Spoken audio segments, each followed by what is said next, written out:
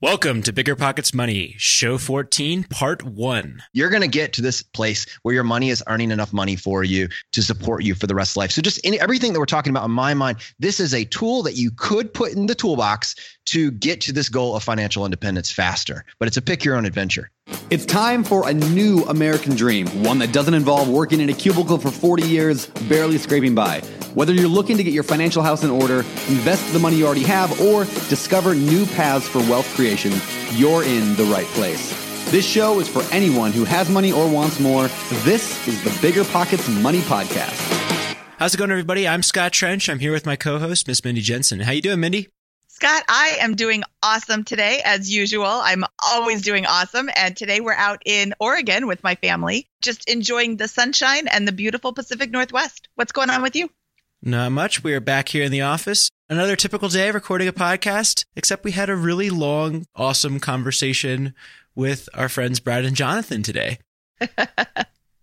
That's the problem with what happens when you get four personal finance people together to talk about money. The conversation just lasts forever. And, we talked about cutting this into one 60-minute show, but there's just so much fantastic information. We decided to keep it all and turn it into two parts. Yeah, and these two parts are jam-packed full of information. We have gone in and we've discussed what we call the pillars of financial independence with Brad and Jonathan from over at Choose FI. Really brilliant guys that have a really, a lot of insight into how to approach financial independence. And we discussed their 10 pillars, their 10 foundational components to moving towards financial independence one by one. And the conversation, as Mindy mentioned, just goes on for like maybe an hour and a half or something like that. And we go really deep into all of these. So we're looking forward to sharing that with you guys. And this episode will contain the first several of those pillars, and then we'll break out the remaining portion into another episode for next week. Yeah, and the show actually went almost 2 hours, Scott, because we just none of us could stop talking about this. Yeah, exactly. It was a really great show. I had a lot of fun. Interest rates are sky high in 2023, and buying a rental property means you could get stuck with an 8, 9, or 10% mortgage rate. But what about a 2.99% rate with Rent to Retirement? Rent to Retirement has 2.99% seller financing available on turnkey properties. You heard that right. That's a seller-financed 2.99% interest rate with an average cash flow of over $900 per month. Plus, they've got options where you can put as little as 5% down with no PMI. As the nation's leading turnkey investment company, Rent to Retirement helps investors build headache-free, high cash flow rental portfolios. And since their properties are fully turnkey, newly built or renovated, leased, and managed, anyone can invest, even those who aren't into landlording. So what are you waiting for? This 2.99% rate deal won't last long. To learn more, visit renttoretirement.com. That's renttoretirement.com. Or text REI to 33777. Again, text REI to 33777. When it comes to financial guidance, you got to trust the source. It's why you listen to this podcast. When Mindy and I want to upgrade our wallets, we turn to NerdWallet. Scott's right. Their expert team of nerds dives into the details to help you find smarter financial products. Before NerdWallet, Mindy and I were paying for vacations in cash, missing out on miles, and not even knowing what we're leaving on the table. But now we're flying through the skies for free, thanks to our new cards with more miles and upgrades than ever. So if you want more travel rewards, hotel upgrades, or airport lounge access, no matter where you go next, let NerdWallet help you make it happen with a killer travel card. Don't wait to make smart financial decisions. Compare and find smarter credit cards, savings accounts, and more today at nerdwallet.com. NerdWallet. Finance smarter. As with all cards, credit is subject to lender approval, and terms of each credit card issuer apply. This show is sponsored by Airbnb. Did you know that I turned one of my first homes into an Airbnb? It's true. And it even helped me get the extra income I needed to launch my real estate career. So if you want to try your hand at making even more income with your property, Airbnb is the place to be. Your home might be worth more than you think. Find out how much at airbnb.com/host. Without further ado, here is part one of our epic Choose FI podcast interview. Brad and Jonathan, welcome to the Bigger Pockets Money Show. Thank you so much for taking some time out to hang out with us today. Yeah, thanks for having us.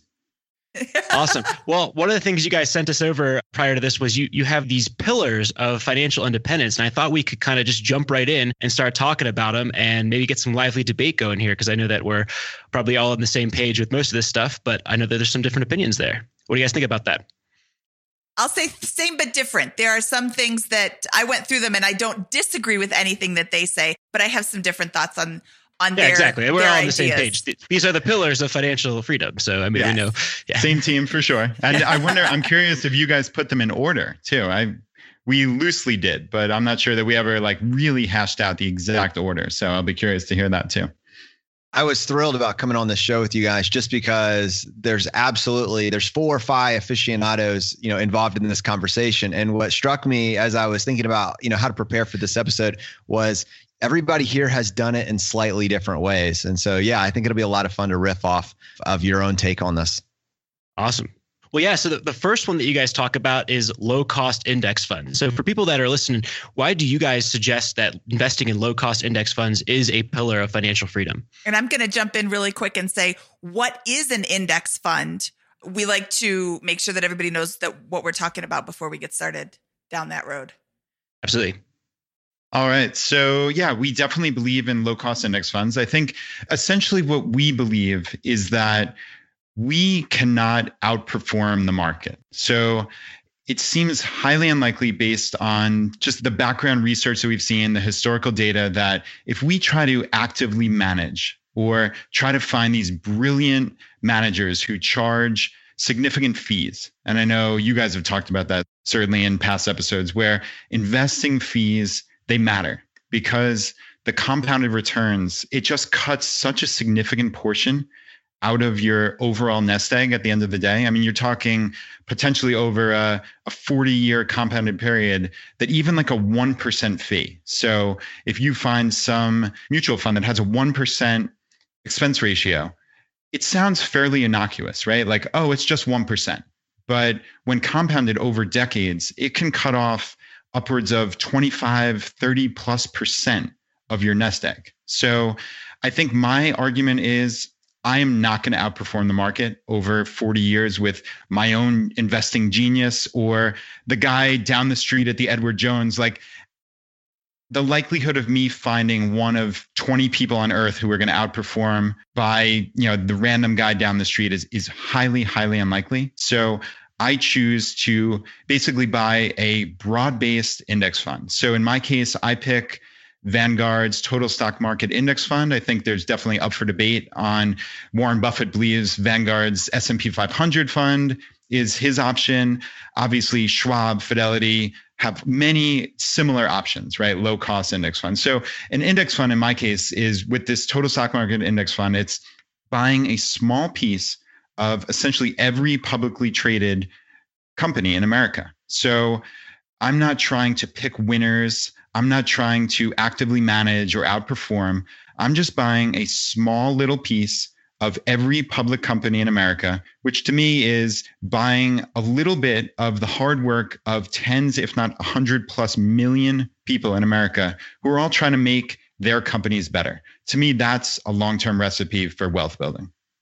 Awesome. One of the things that I think is so interesting about index funds is they're kind of like a lazy approach, but also that they're super effective because of these low fees. There's a huge body of research out there. If you want to read books like A Random Walk Down Wall Street or, anything that Jack Bogle has posted and like talked about in his entire career, there's this fantastic body of research that says it's so hard to pick winning stocks and so hard to pick winning mutual fund managers. I love this as a pillar of FI, but I would caution people against just thinking, oh, I'm going to invest in index funds, and that's the entirety of the thought I'm going to put into investing. I think that there's a case to be made for saying, go out and read these books, understand the whole thought process all the way away from technical trading and trying to do value investing like Benjamin Graham or some of these, Warren Buffett type things, and then arrive back at index fund investing. I feel like there's a lot of, even though it seems kind of silly, there's a lot that's worthwhile in that approach of learning about why this is such a powerful tactic, as opposed to just kind of accepting it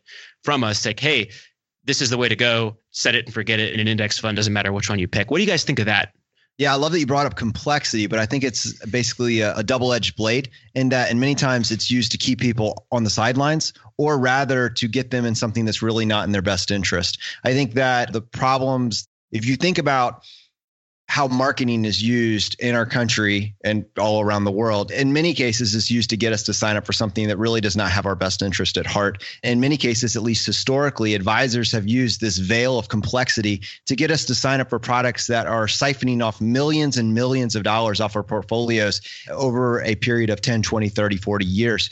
And when you actually look at at an aggregate level, what that's meant for the everyday investor, it's despicable. It's horrible. And what index funds do, and what Brad was highlighting, is it reclaims all of that inefficiency that's built into having multiple middlemen that are siphoning off these charges when they make trades and siphoning off assets under management. And it just keeps that money in your bank accounts, in your investments. And over time, that what you find is that you don't need to beat the market. If you can just keep up with the market because you're getting those fees so ridiculously low, you just crush the game.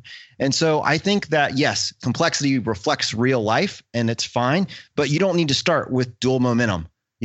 Index investing is more than good enough. And frankly, it's better than the average do-it-yourself investor is doing. I think that you would be doing a disservice to people to minimize index investing as like a tiny little piece. It's an incredibly powerful tool that at no other point in time in human history have people had access to.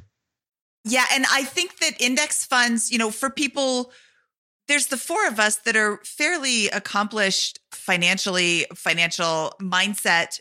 And if you are just starting out, if you don't know what you're doing, an index fund is a really great way to start. I'm not sure. I know I want to invest in the stock market, but I don't have enough time to do all of the research on Apple and Netflix and Google and. So I'm just going to go with an index fund. You don't even really have to know the difference between the S&P 500 and the Dow Jones and, the NASDAQ and all of these other indices. Just put your money into something. An index fund is a great way to put your money into something while you wait and have a chance to learn, because you're never going to reach financial independence on your own, salaried life. You're just not going to make enough money to grow your wealth that much. I mean, what are you making? $1 million a year? Probably not. I don't know. Maybe Scott is, but that's not my current salary.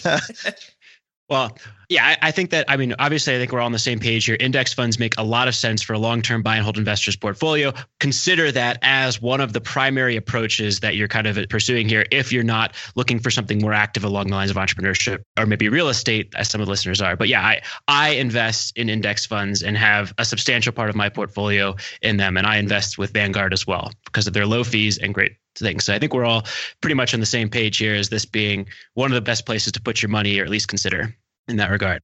So I guess the second pillar here, Jonathan, do you want to talk about the second pillar here, low cost housing? Yeah, well, honestly, this is one that I should serve up and hand right back to you, because you're my inspiration for all of this.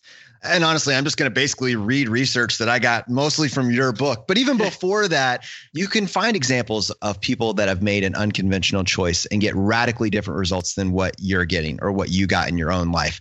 And, in my immediate circle, my immediate social group, we basically made all the same choices as our friends and all the same choices as our parents. And we got the same average results. But when I went outside of my immediate social circle and I went to this financial independence community, I found examples of people that had completely blown up the game and found ways to retire decades ahead of anybody else that I knew. I mean, obviously in my zip code, in my city, in my state, but there were enough examples of them that I'm like, they are really onto something. And so while low cost housing is in and of itself a subset of one of our pillars of FI, and it basically says, you know what, your home is maybe a great place to live, but don't get high on your housing, right? You don't want to dump every single penny you have into this. Just have a reasonable place to live and save the difference and put it into, like you said, growing a business or index fund, something else. But inside that subset, I realized that there were some people that had figured something out to actually make homeownership this incredible investment. And specifically, I'm highlighting this idea of house hacking. And obviously, you are intimately familiar with it. Your audience is intimately familiar with it. But if you can live at almost no cost or for free and actually have people living in the same home with you paying down your bills, you've cut the biggest segment of the pie chart that describes where your money is actually going. You've just immediately stuck a knife in the 50% expense of home ownership. And that is millions and millions of dollars over a relatively short period, like 10 to 15 years. Yes, Scott covered this in episode 2 of the Bigger Pockets Money podcast, and we'll link to that in our show notes. This is show 14, so you can find the show notes at biggerpockets.com/moneyshow14 or moneyshow14. Scott talked about house hacking, and, I want to bring up I'm going to let Scott go ahead and talk about house hacking, but then I also want to bring up other ways to also cut your spending and have lower cost housing that, I hear from a lot of people, I have kids, I could never house hack, or I have a wife and she would never want to move or whatever. So there's other ways to do it that aren't necessarily living with somebody else. Yeah, I think that when you could talk about housing, the slowest way to move toward financial independence, it seems to me, is to work a median income job and save 10% of your stuff into a 401k and then live in the nicest, fanciest home that you can possibly live in. That's 30 minutes away from work. And then, of course, the fastest way to financial independence is to sell off your possessions and go live under a bridge. So I think the approach that we're all kind of on the same page here with is that there's somewhere in the middle is the realm of reason if you're trying to move towards this goal and get towards FI. And I'm a little bit more on the extreme side where, as a young single guy, I was willing to live in a basement with a roommate and rent out the top floor and live for free that way. But there's a whole wait. You had a roommate in the basement? Yeah, so it's a duplex, up-down duplex, and there's a 2 beds, 1 bath upstairs, 2 beds, 1 bath downstairs. Got a roommate in the downstairs. You're so hardcore. I love it. Well, all right. So I just made a big step up this weekend, I moved upstairs into the house hack. So big change, big life change. Moving up in the world. Yeah. Congratulations, Scott. Oh, congrats. That's awesome. And Scott, certainly house hacking, if I had met you 16 years ago, I would have house hacked. So that would have been phenomenal. And I love that message. But like Mindy was saying, there are certainly other ways to save and to be intelligent about your housing. And I think, like Jonathan was kind of alluding to, a lot of people think, our house is our biggest investment, right? Because you see on HGTV that someone put in $100,000 kitchen or something, like that has to be a good investment. Well, not so much. It depends on your return, right? I guess conceivably could be a good investment depending on your particular zip code, your street. But for most people, there's probably not going to be 100+% return on that. But what we did was we're in a very upscale part of the Richmond metro area. We found we knew we were going to have kids. We found a very specific school district that we really wanted to move into. We thought it would be a perfect place to live.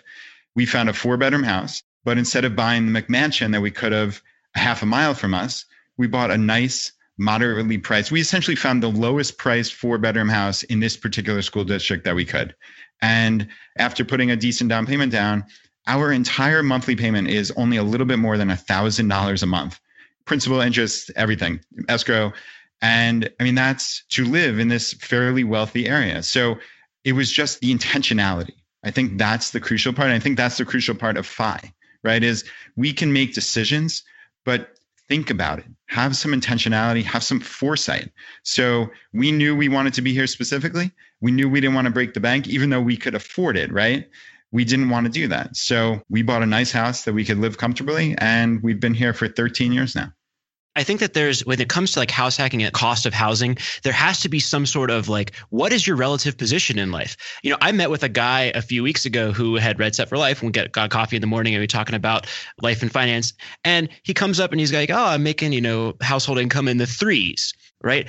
I'm looking for a house hack. What's reasonable? And I'm like, well, you can buy, if you're making that much income and you're spending as little as he was, you're going to coast towards financial freedom pretty rapidly. So house hack really, and your cost of housing, unless you go overboard and buy the $1 million or $2 million home, is not going to be the huge barrier that it is to someone that's making a median income. And so it's kind of understand your relative position. And hey, for that person, a house hack is really an immaterial part of their financial plan. It could be the biggest part of your plan, or you can make decisions that are differently, like Brad, and still have a great outcome.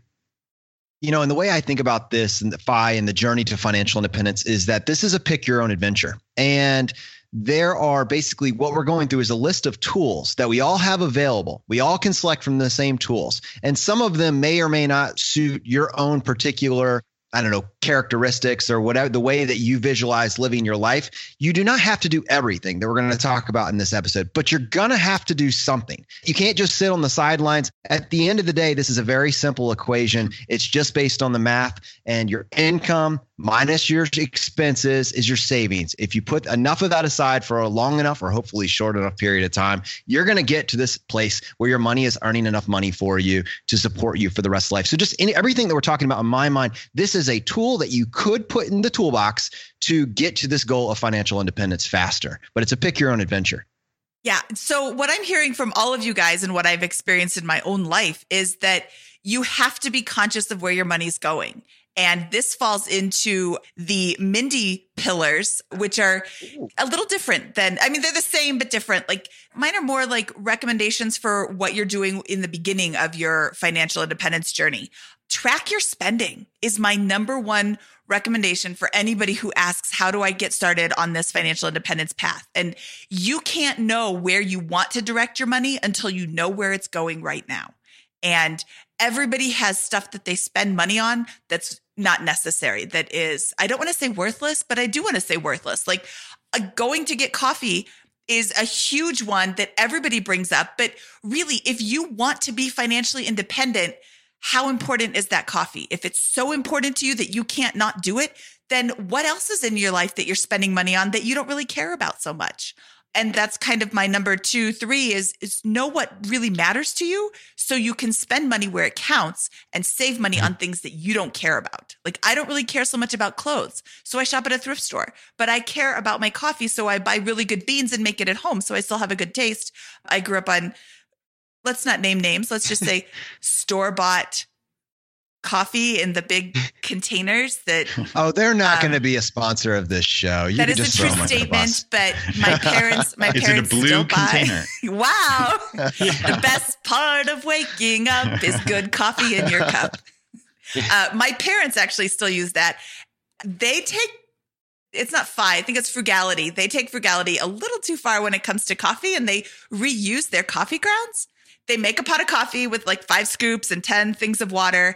And then the next time they make coffee, they add 3 more scoops to it and use the coffee grounds over. And let me tell you, if you think that sounds good, coffee's not on your list of things you want to spend money on, because it is not a good choice.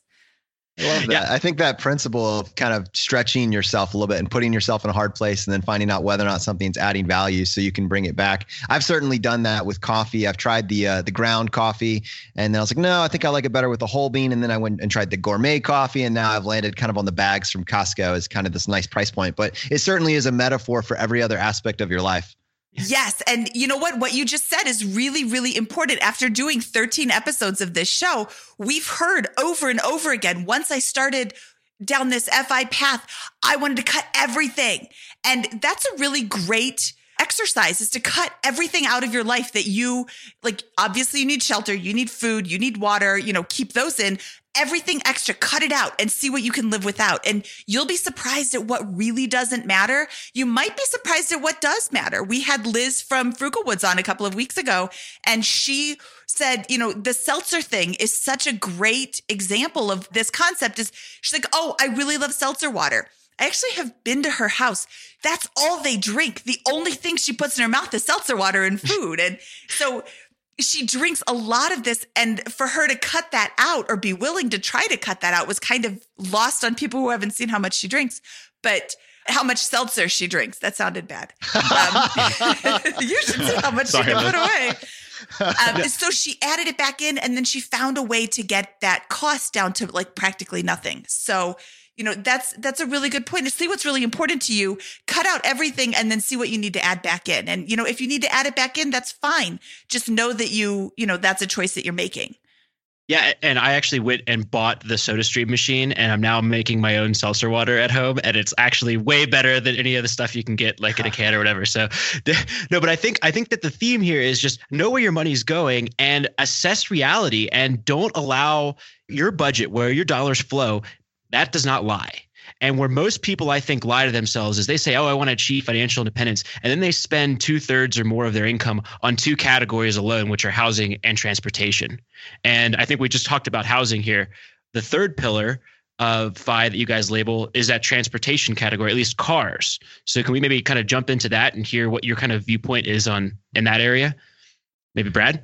Yeah, we, on our pillars of 5, we put it as buy used cars, but I think it's a larger issue than that. It's, for me at least, I bought a new car back in the day. So it was 2003. I've still had my little Honda Civic since my very first car. It's going on almost 15 years to the day now. And to me, it's about being, again, intentional about that. And also realizing it's like a not keeping up with the Joneses type scenario. Like, to me, I get no marginal utility out of a BMW or a Mercedes, even though by any measure, I could obviously afford it, right? Quote unquote. But that $500 a month, let's say my wife and I, we each have 2003. She's got a Toyota Highlander. I've got a Civic. And these things will last forever. They both have 100,000+ miles on it.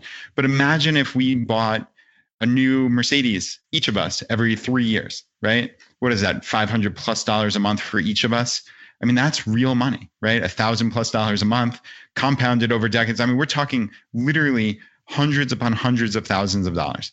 And that's the issue. Is I think most people say, oh, I can afford the payments, right? You hear that all the time. Like, I'm going to manage my car payments. I've heard that term more times than I care. I didn't know what it meant at first, but it just essentially means like, hey, I'm going to keep buying new cars, leasing, rolling into like, this is the amount that I want to pay per month. And I'm going to do, come hell or high water, whatever it takes to get that new car and keep it rolling with this payment into, infinity, into perpetuity. Whereas I paid off my car in whatever it was, 3 or 4 years, and I've had no car payments now for 12+ years. Think about the amount of money stockpiled, again, in a low-cost index fund, in buying a house, and whatever it may be, right? Whatever investment you choose, it adds up to such a significant amount of money. And Scott, to your point about with your pie chart, and I told you I spoke with a high school class before we recorded this, and I was quoting you left and right. So I was talking about, of course, plug the book, Set for Life, and I was talking about your pie chart because that really stuck out to me. Is 33% for housing, 17% for transportation. That's 50%, right? If you can cut out 17% just by buying one car, or in this case, maybe even buying a used car, going even one step farther. And Jonathan can talk to this certainly, and cutting out that 17% for, in my case, 12+ years. And I'm hoping the autonomous vehicle fleet takes over like well before I need to buy a new car. So I expect this to be the one and only car I ever buy in my entire life. And I think one of the things that really stood out to me after I did this, and the reason that we took the time to record the episode, and before recording the episode, I did the research, is I'm so bad at cars. And I've never really been able to understand, why are they so expensive? It's just $250 a month. So, okay, times 12, what is that? What, you can add that up pretty quickly. And now you have a general understanding. I mean, it wasn't that I necessarily believed in car payments. I knew they were bad, but I couldn't quantify it. And what I found out is there's so many more costs attached to just owning a vehicle, even when it's paid off, than you could possibly comprehend. So like, just to play this out, think about these different types of costs. You have your depreciation costs. So your car is worth this the first year, then this the next year, and this the next year. You have the opportunity cost of not having that money being able to work for you. You have the insurance, you have the maintenance, you have the taxes, you have the gas cost, you have your toll roads you have to pay to get there. And all these things, when you add together, how do you quantify that? And so I just tried to create like a couple different scenarios of, you have this new car and you drive it for 5 years, and then compare that to, what if you had a 5-year-old car and a 10-year-old car? And, it really, what I noticed is, even more than whether or not it's a gas sipper versus a gas guzzler, whether or not you buy it new and whether or not you drive it until it's dead. Those are the two factors. And then right behind that is it a gas sipper or a gas guzzler? A new car is costing you around $7,200 a year. I mean, when you put all of those different costs into place, that's how much we're talking about. If you were to purchase a 10-year-old car and drive that one, into the ground, that's costing you $2,600 a year. So like, this is when you add all these other costs in place, you realize that a car is a losing proposition. Doesn't matter what it is just a losing proposition. Everybody's losing money on it, but you can lose less, right? And to the tune of $5,000 a year just by picking a 5 or a 10-year-old car over a new one. And I thought, to me, finally it sunk in with that. And I think it's worth a conversation because so many of us think, well, we can manage the payments. Yeah. So I have an example of this. I love that you use the word opportunity cost because that's in Mindy's pillars as well. Know your opportunity cost. And that's a term that's bandied about, but it might not be a really familiar term to some of our listeners. Opportunity cost refers to a benefit that a person could have received but gave up to take another course of action. Stated differently, an opportunity cost represents an alternative given up when a decision is made. So when you buy your $30,000 car, that's $30,000 you don't have to invest. And at exponential gains, that's, $100,000 down the road, $1 million down the road, however much time you have to grow this investment, you just lost that because you bought the $30,000 car. I bought an Acura Integra. And I bought it from a friend. I think I paid $2,500 for it. I drove it for 10 years and then I sold it for $1,000. So over the course of 10 years, it cost me $1,000 plus we had to do a new muffler or something. So it was no maintenance and no expenses. Then when I sold it, I bought my 2003 Honda Element brand new because this was my first brand new car and I deserve it. So that cost me $16,000. At the time, my opportunity costs are exponential because I have since learned how to invest. And that actually cost me a lot more than my $16,000. Yeah, the marginal utility of vehicles. I think there is a point in time at which a car is just a car. The first time you get into that car with the heated bucket seats, it's amazing. But now 2 or 3 weeks in, that's just the norm. And then you've got to get something else to now get that new fix. That's once you've kind of truly bought into that consumer mindset and you move from, hey, this $20,000 vehicle really was just designed to get me from destination A, my home, to my job that's 2.5 miles away. But I'm paying for those bucket seats for the 90% of the time that I'm not even in it. It's just sitting in my driveway as a nice paperweight. Yeah. Waiting for it to depreciate, waiting for something to go wrong so I have to fix it, and paying taxes on it every single year. So I think we're very clear on the point that, hey, if you buy an expensive car and you're bleeding lots of money and that's a huge part of your budget, that you are not prioritizing financial independence and it's going to slow down your journey. What do you guys think? Maybe I'll ask this one to Brad here. What do you think someone should do if they've got an expensive car already and they're 2 or 3 years into the note? They bought it a couple of years ago. Should they go and sell that car and start over and eat their loss? Or how should someone in that position handle their situation? Yes, that's a hard question. I don't obviously know the real world specifics behind, each scenario, but I think the first thing I would do is just like anything, I would research it, right? That to me is the first step of anything in FI is figure out what your options are, right? So I think if it winds up that you can get out of that car without taking a complete bath on it, then yeah, I probably would look to resell it and buy, like Jonathan's saying, buy a gas sipper, as he calls it, a high fuel economy car that's a used car, and hold that for the next 10 or 15 years.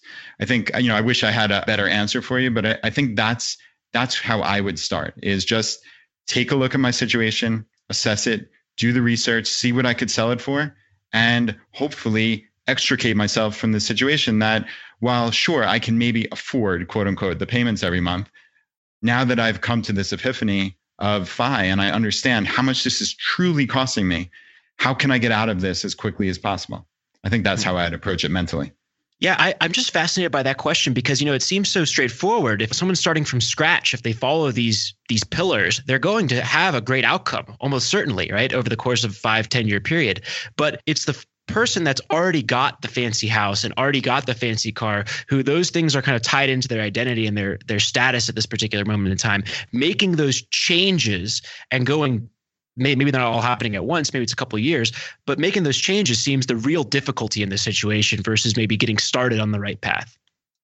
Yeah, Scott, I actually have something really pertinent about a friend of mine who recently came across FI. He lives here in Richmond. He actually got introduced to my podcast, and him and his wife and his family, they are making moves. And I mean, literally, I've never seen people transformed their lives like they have. They put their house up for sale. They are downsizing dramatically and cutting hundreds of thousands of dollars from their mortgage ultimately by making that move. And oddly, that was easier for them than the car situation. So they were able to do something similar to what we did actually with the housing, which was live in the same school district with, maybe comparably, if you argue ostensibly it's a 4-bedroom house, right? So they're moving 4-bedroom to 4-bedroom. Sure, they don't have the frills, maybe they don't have the extra space, but they're cutting off well over $1,000 a month, probably $1,500 a month. That was kind of a lateral move. They were able to do that fairly easily. The car, and maybe this speaks to why I had such a hard time answering the question, is the car was more vexing for them because they couldn't come up with that perfect answer. They had very little equity. What they would have had in equity, they probably couldn't have bought something that they were ultimately happy with. So they decided to aggressively pay down the notes on those cars and move forward and just keep those cars forever. So again, you have to do what works for your life, right? Like the four of us, we're not here to speak on high and say, this is the only path to FI. That's not the way this works. You need to figure out what works for your life, right? Like this is not the Brad Show telling you this is what you have to do.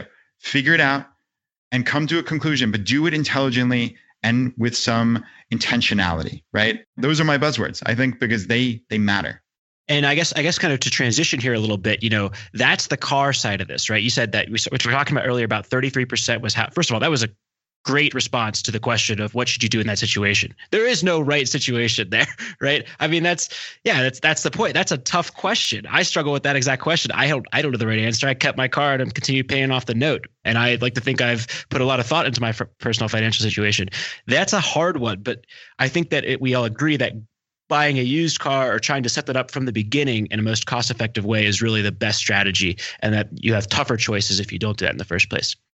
This show is sponsored by Airbnb. Did you know that a long time ago, before I ever started my real estate business, I turned one of my first primary residences into an Airbnb? And that's the extra income that I needed from Airbnb that gave me the confidence to go out and work for myself and eventually quit my 9-to-5 job. And now I have dozens of Airbnbs all over the country. I've even partnered up with the old David Green on a recent property in Scottsdale to take our portfolio to the next level. And of course, we host it on Airbnb. But you don't need to be a full-time real estate investor to start on Airbnb. As a matter of fact, I was self-managing 10 properties while working my 9-to-5 job, so I know anybody can do it. Think about it this way. You're looking for extra income and going on a vacation. Wouldn't it be great to rent out your space and let your property pay for itself while you're gone? I did this one time. I pitched my wife and my roommate, because we were house hacking, on the idea of renting out our home, and it paid for all of our expenses on a trip to Mexico City. So go and give it a try. It might just change your life, just like it did mine. And I really do mean that. Your home might be worth more than you think. Find out how much at airbnb.com/host. Listen up, business owners. Here's some quick math. Fewer costs equals more profit. The problem? You're spending more than ever on operations, materials, deliveries, software, and more. So why not reduce your costs and headaches with NetSuite by Oracle? NetSuite is the #1 cloud financial system, bringing accounting, financial management, inventory, and HR into one platform and one source of truth.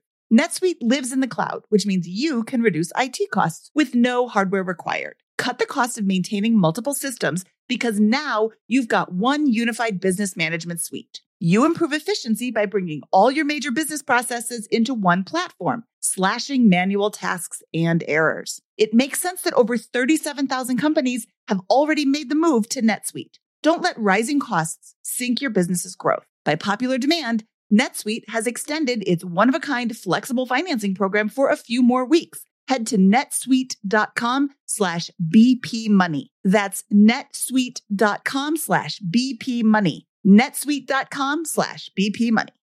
Saving for a down payment, a wedding, or just looking for extra money to invest? Monarch Money turns your budgeting woes into wins. That's why the Wall Street Journal named it the best budgeting app overall. Monarch is the top-rated all-in-one personal finance app. It gives you a comprehensive view of all your accounts, investments, transactions, and more. Create custom budgets, set goals, and collaborate with your partner. And now, get an extended 30-day free trial when you go to monarchmoney.com/pockets. Monarch's simple, intuitive design makes it easy to manage your money like a pro. Add a partner or family member to your account for no extra cost, so combined finances become a breeze. Customize your budgets and notifications, set up automatic rules for transactions, and more. After trying out Monarch for myself, I understand why it's the top-rated personal finance app. And right now, get an extended 30-day free trial when you go to monarchmoney.com/pockets. That's monarchmoney.com/pockets for your extended 30-day free trial.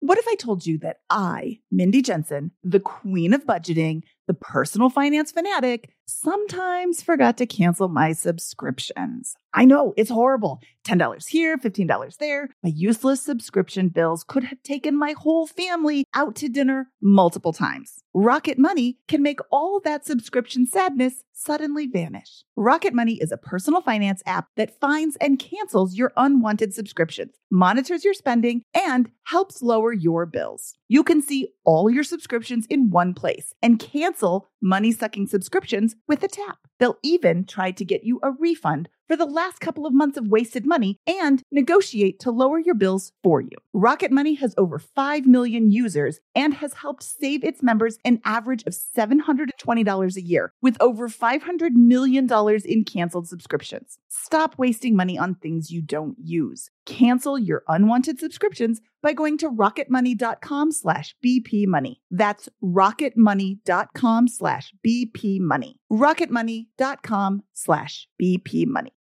Now, this awkward transitioning to kind of the next pillar of FI, I actually want to skip a few on your list and go to number 7, which is travel rewards, because I think that I like to bucket that into that kind of transportation section. If 33% of your expenses are housing, then the next 17% are transportation, which includes both your auto commute and perhaps any vacation and traveling that you're doing. So can you tell us a little bit about your philosophy on travel rewards?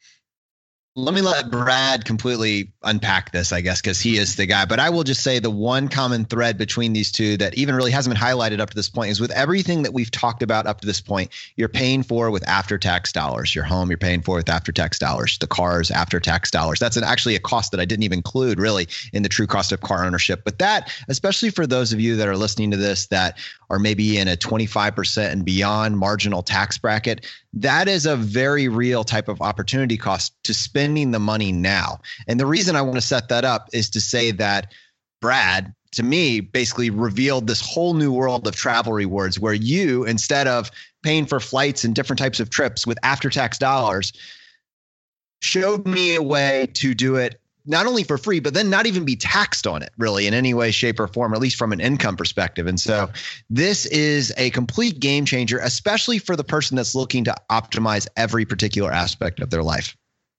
Yeah, and what's cool is I think all three of you have taken advantage of travel rewards I know personally on many trips. And Scott, I was thrilled to hear you say that you've recently started to get into travel rewards and you realized this was kind of whole in your knowledge, or at least like your attention probably, right? Like it just was something you didn't pay a ton of attention to, but now you are. I tried to teach him.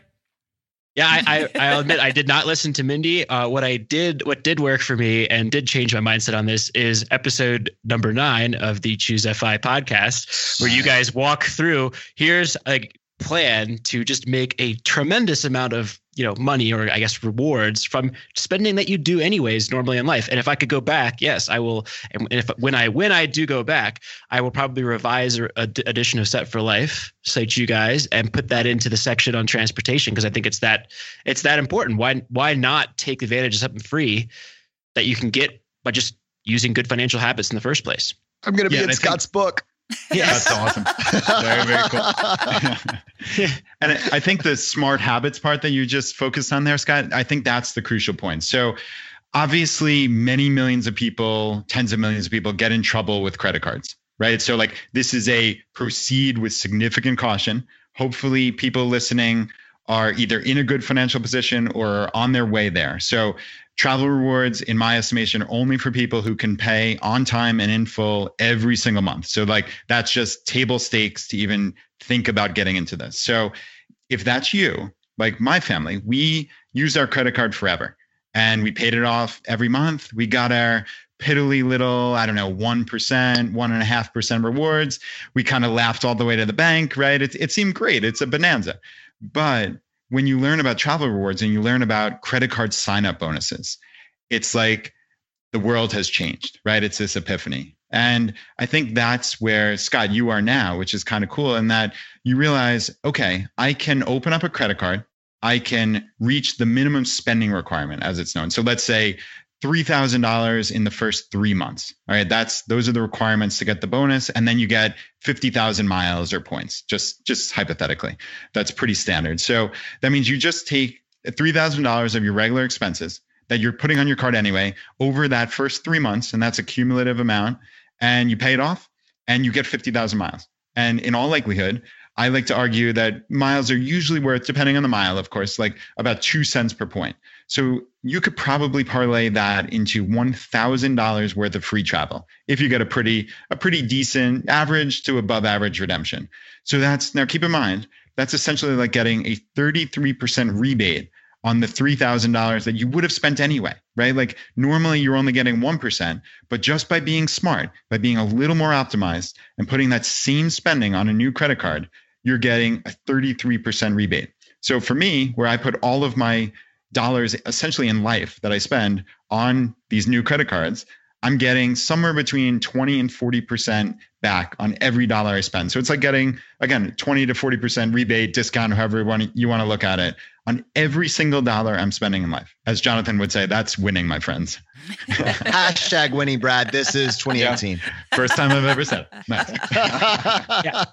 And there's a specific approach, the specific way to go about doing these cards and some rules to this game that, again, listeners, you should go and listen to episode 9 of the Choose FI podcast to learn about the specifics.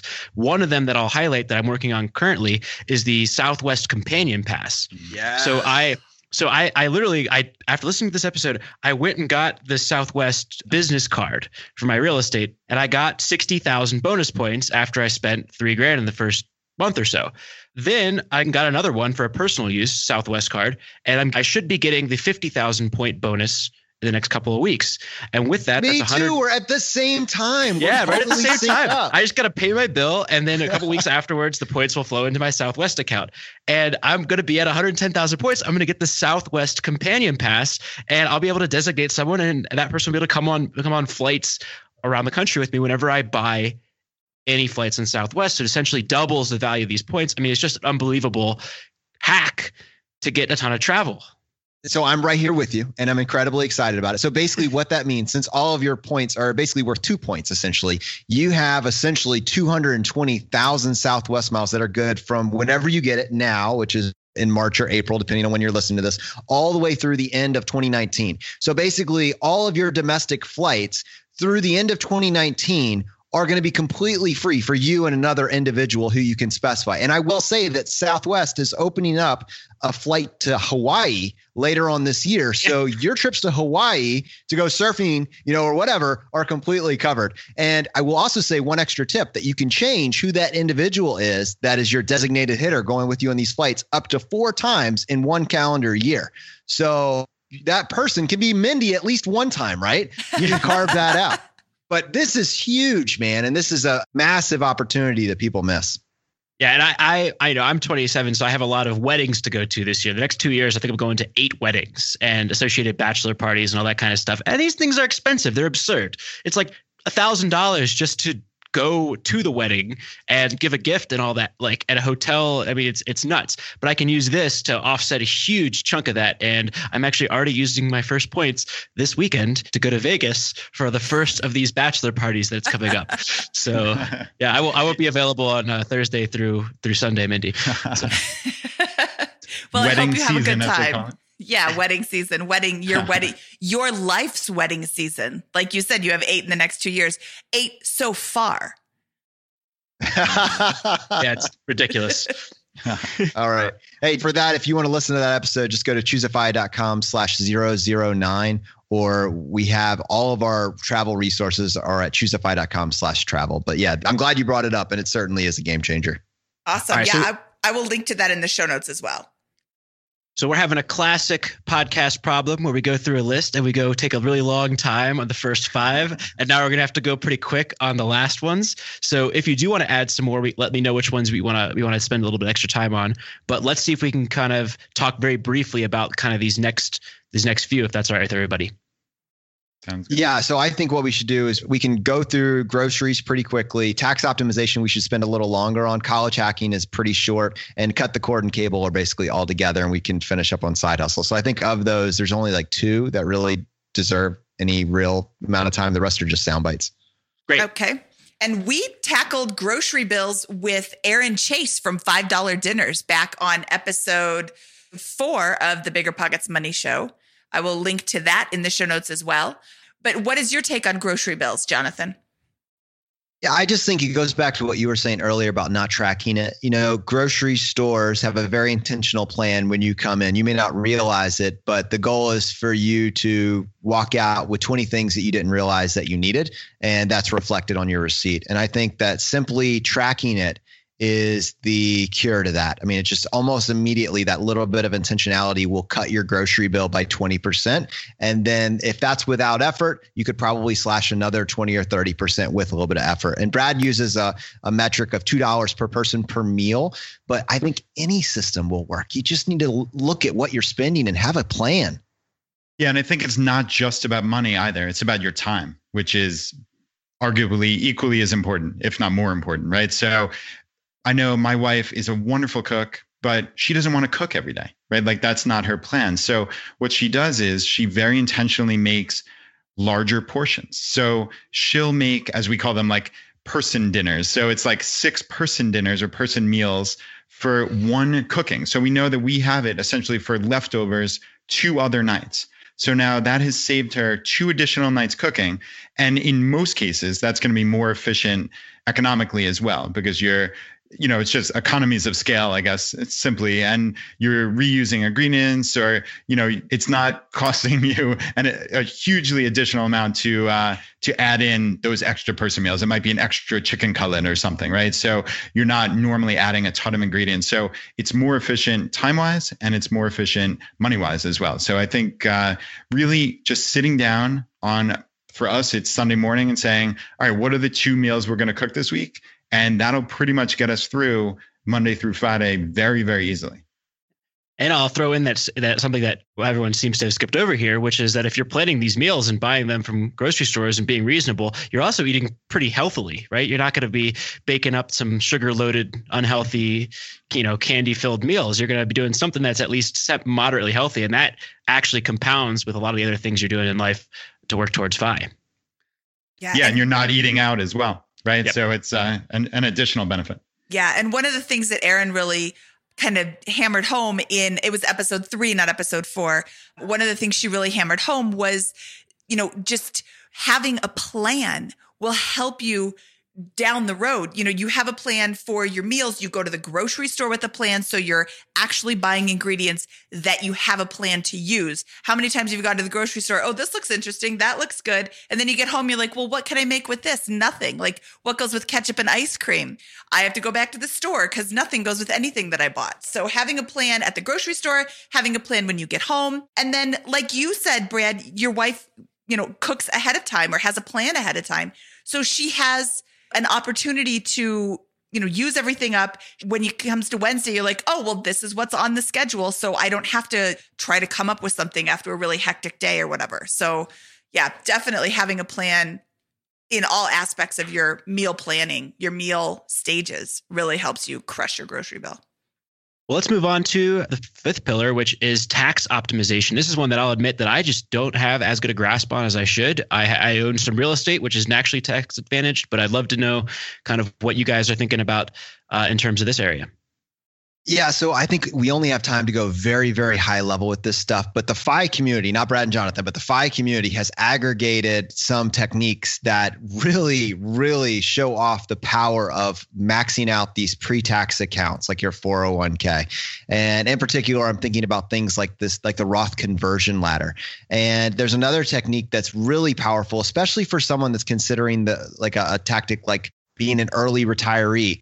capital gains harvesting. Incredibly, incredibly powerful. Very high level. Let me just go ahead and throw this out there that in the United States, our government has made the choice not to tax capital gains for a married couple filing jointly if they make $90,000 or less. Now play this out. If you can get enough money into your pre-tax accounts that grows over this period of time, 10, 15, 20 years, to a point where it's spitting off up to $90,000 in capital gains, you can draw that out without paying a dime in federal tax. There's a few states that charge state tax, but a lot of states don't. So no federal tax, no state tax. That is mind blowing. And so anyways, it's not that this is the episode where we show you exactly how that works, but rather you don't know what you don't know until you do. And you're not going to learn about this stuff just on your normal 9-to-5 slog watching Keeping Up with the Kardashians. It's just not going to happen. You have to position yourself in a place to collect and aggregate good information from people, hopefully that are relatable, but ultimately it comes down to positioning yourself to getting that information and then taking action with it. This stuff really works. This is why Warren Buffett basically says, I pay less in tax than my accountant, because Warren Buffett's, he's a billionaire. Obviously, his accountant is getting paid as an employee, but Warren is paying his taxes based on capital gains. You need to find out, what are the people that have beaten the game? What did they figure out that I haven't? And then figure out what piece of that you can implement in your own life. Yeah, I think it's great. And one of the things that I always think about is once you achieve FI, and I have not experienced this part of things, but once you achieve FI and are living off your passive income, a lot of times your tax rate will go drastically down. And in some cases, if you own a business, for example, you may have a year where you have a loss, and you can do a lot of cool things if you have a paper loss one year and moving this money out of your 401k and into a Roth, those types of conversions. Obviously, you want to talk to an accountant about that, but the farther you get along down this side of things, like a lot of really cool options begin to materialize. I'm glad you mentioned the accountant. I was thinking about this, Brad. Did everything I said, was that all correct? Was I on the right side of the line with that?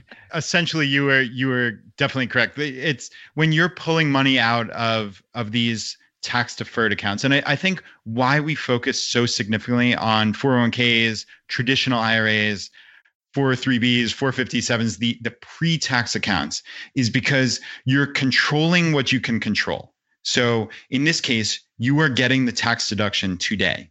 Okay. And now, whereas most people, when they're 59 and a half or later and they start pulling that money out, they have to pay ordinary income tax on that money when they pull it out. That's just how these accounts work. Okay. But the key here is that not necessarily for people in the financial independence community, because they are controlling what they can control. And for them, it's keeping their expenses so low. In most cases, people have mortgages paid off. Their expenses are just not that significant. So imagine a scenario where let's just argue, we're not even talking early retired. Just say traditional retired, you're 60 years old, your expenses are only $30,000 or $40,000 a year. Well, you pull that money out. Normally, that would be just kind of lopped on top of your normal income, and it would be at a fairly significant marginal rate. Whereas for people in the FI community, if you're only pulling out $30,000 from your accounts, okay, well, that's subject to ordinary income tax, but you get such a significant, now I guess with the new tax laws, it's not standard and personal exemptions. It's just a much larger standard deduction. So I think based on 2018, it's $24,000. So that would just come right off the top. So at worst, assuming nothing else, the worst back of the envelope calculation ever, your taxable income would only be $6,000. And even if, at the lowest rate, you're talking 10%, right? So you're paying $600 in tax, in federal tax that year, just because you controlled what you could control, right? You got the tax deduction up front, you controlled your expenses and kept them low, and then you pulled out exactly that amount. And then your federal tax liability is almost zero. Your effective liability is, even if we're saying $600 on $30,000 is 2%, right? So your effective tax liability is 2%.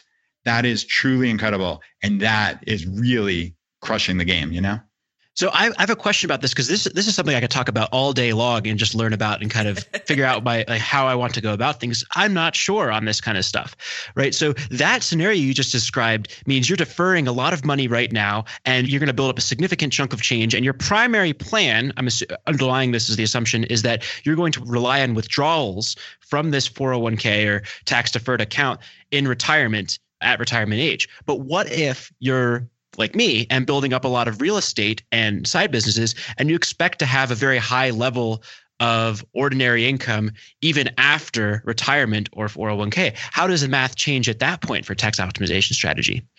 Yeah, I mean, I guess this traditional strategy, and that's a great question, Scott. This traditional strategy, quote unquote traditional, right, for traditional FI people, doesn't work quite as perfectly for you, because, like you said, that it's my scenario is predicated on essentially having no income, being truly retired, quote unquote, being financially independent, right? So there are strategies like Jonathan alluded to. There's the Roth IRA conversion ladder, and that's way beyond the scope of this conversation. Maybe you can get Brandon from the Mad Fientist on or back on and talk to him about that. But that's a crucial strategy for people looking to access money before 59 and a half. So those are two of the scenarios, but yours is obviously a different one, Scott. I'm not sure that right off the top of my head, I have the perfect answer for you for how do I access that money, either early or not early, as it may be, without paying a significant amount of federal tax. So in your case, then maybe what you can control, and this comes back to then personal preference, is, okay, maybe I decide the Roth IRA is better for me. I have no idea, honestly, right? I have no idea what your income is, if you can't contribute to that, et cetera, et cetera. But again, it comes back to my point from the cars before, which is do your research, understand the scenario, and then make a decision. So for me, I would say for people not in your scenario, in the more traditional FI, I think the tax deferred accounts are a slam dunk for all the reasons that I listed. Now, for you, maybe that's a different answer. And, again, on this podcast with the limits of time and such, I can't answer precisely, but I think it's worth looking into. Absolutely. And you can tell that you know your stuff because you're able to kind of assess all these different options and talk about these different paths and different results for people in different life situations. And that's what this is all about, is I'm not making the optimal decision yet because I haven't invested enough time in thinking about this for my current position. I had a strategy that I got from point A to point B, and now I'm not sure anymore. And I think I need to, learn more about it and maybe consider doing exactly what you're talking about with these 401k plans, depending on what's going on. Yeah. You mentioned Brandon, the Mad Fientist, and we are going to have him on in a couple of weeks. And we are going to talk about tax optimization because that is really, we can get really into the weeds into that conversation or into that topic in this conversation. But he's got a really amazing article on his site that talks about why you should always invest in your 401k, even if you plan on taking it out early, even if you have to pay penalties and fees and taxes and all of that. He comes to the conclusion, and he's really smart. He comes to the conclusion, not that you guys aren't, I'm not trying to belittle your intelligence either, but like talking to Brandon always makes me feel kind of dumb because I'm like, wow, I can't believe one person could be so smart. Anyway, he comes to the conclusion that no matter what your end game, investing in your 401k, contributing to your 401k as much as you possibly can is always the best choice.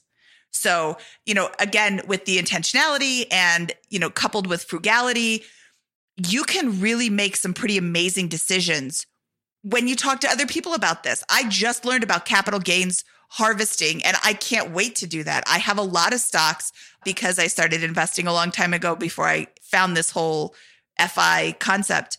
I have a lot of individual stocks, and I bought them, a long time ago. I'm a buy and hold investor. So now my capital gains on them is incredible. But if I can get my income down below that threshold, I think there's a lot of numbers involved. But if I can get my income down, then I can start selling some of these stocks that I want to keep, sell them now, buy them back at the same price. Now my cost basis has been reset. So instead of I bought it at 20 and now it's worth 100. So I sell it at 100. I can write off all those capital gains because I haven't hit that ceiling. And now I buy it back at 100 because it's still worth 100 to me. And then you've reset your cost. But that's not something I would have come up with on my own. So definitely listening to these podcasts, reading these blogs, you can get a lot of really amazing ideas. And not every concept is going to work for your situation, but capital gains harvesting could be something really powerful for somebody who's been investing for a long time. Just the concept of, I really should invest in my 401k. I don't know, Scott, are you investing in the 401k?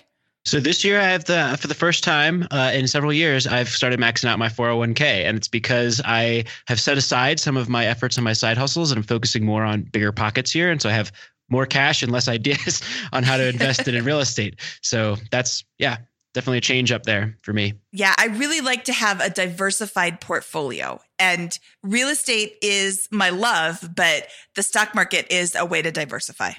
All right, that was Brad and Jonathan from Choose FI. Awesome. As we mentioned, I think in the introduction to this, we had a great time with Brad and Jonathan, and this interview continues going for another 40 minutes, maybe 50 minutes, maybe an hour.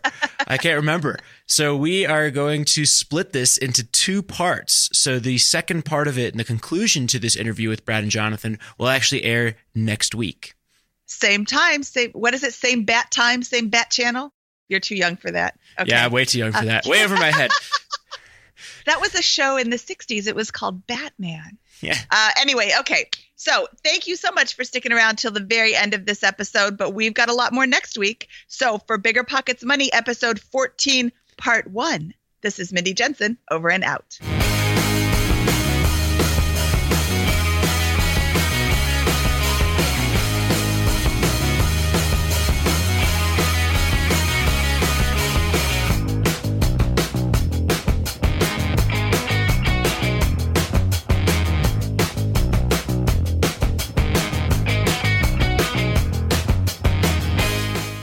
The market is changing, and finding your way can be tricky. Rates shift, headlines whirl, but your goal hasn't changed. You want financial freedom, and the best investors know it's not about timing the market, it's about time in the market. If you're ready to get into real estate investing or take it to the next level, finding an investor-friendly agent is your next step. With the Bigger Pockets Agent Finder, you can find the right agent in minutes. Just head to biggerpockets.com/deals. Enter a few details about what and where you want to buy, and boom, instantly matched with an investor-friendly agent who fits the bill. These local market experts can help you navigate the neighborhoods, analyze the numbers, and take action with confidence once and for all. This free resource is only available at biggerpockets.com/deals. Get an agent, get the deal, and get closer to financial freedom at biggerpockets.com/deals. That's biggerpockets.com/deals to find your investor-friendly agent today. The content of this podcast is for informational purposes only. Past performance is not indicative of future results, and all host and participant opinions are their own.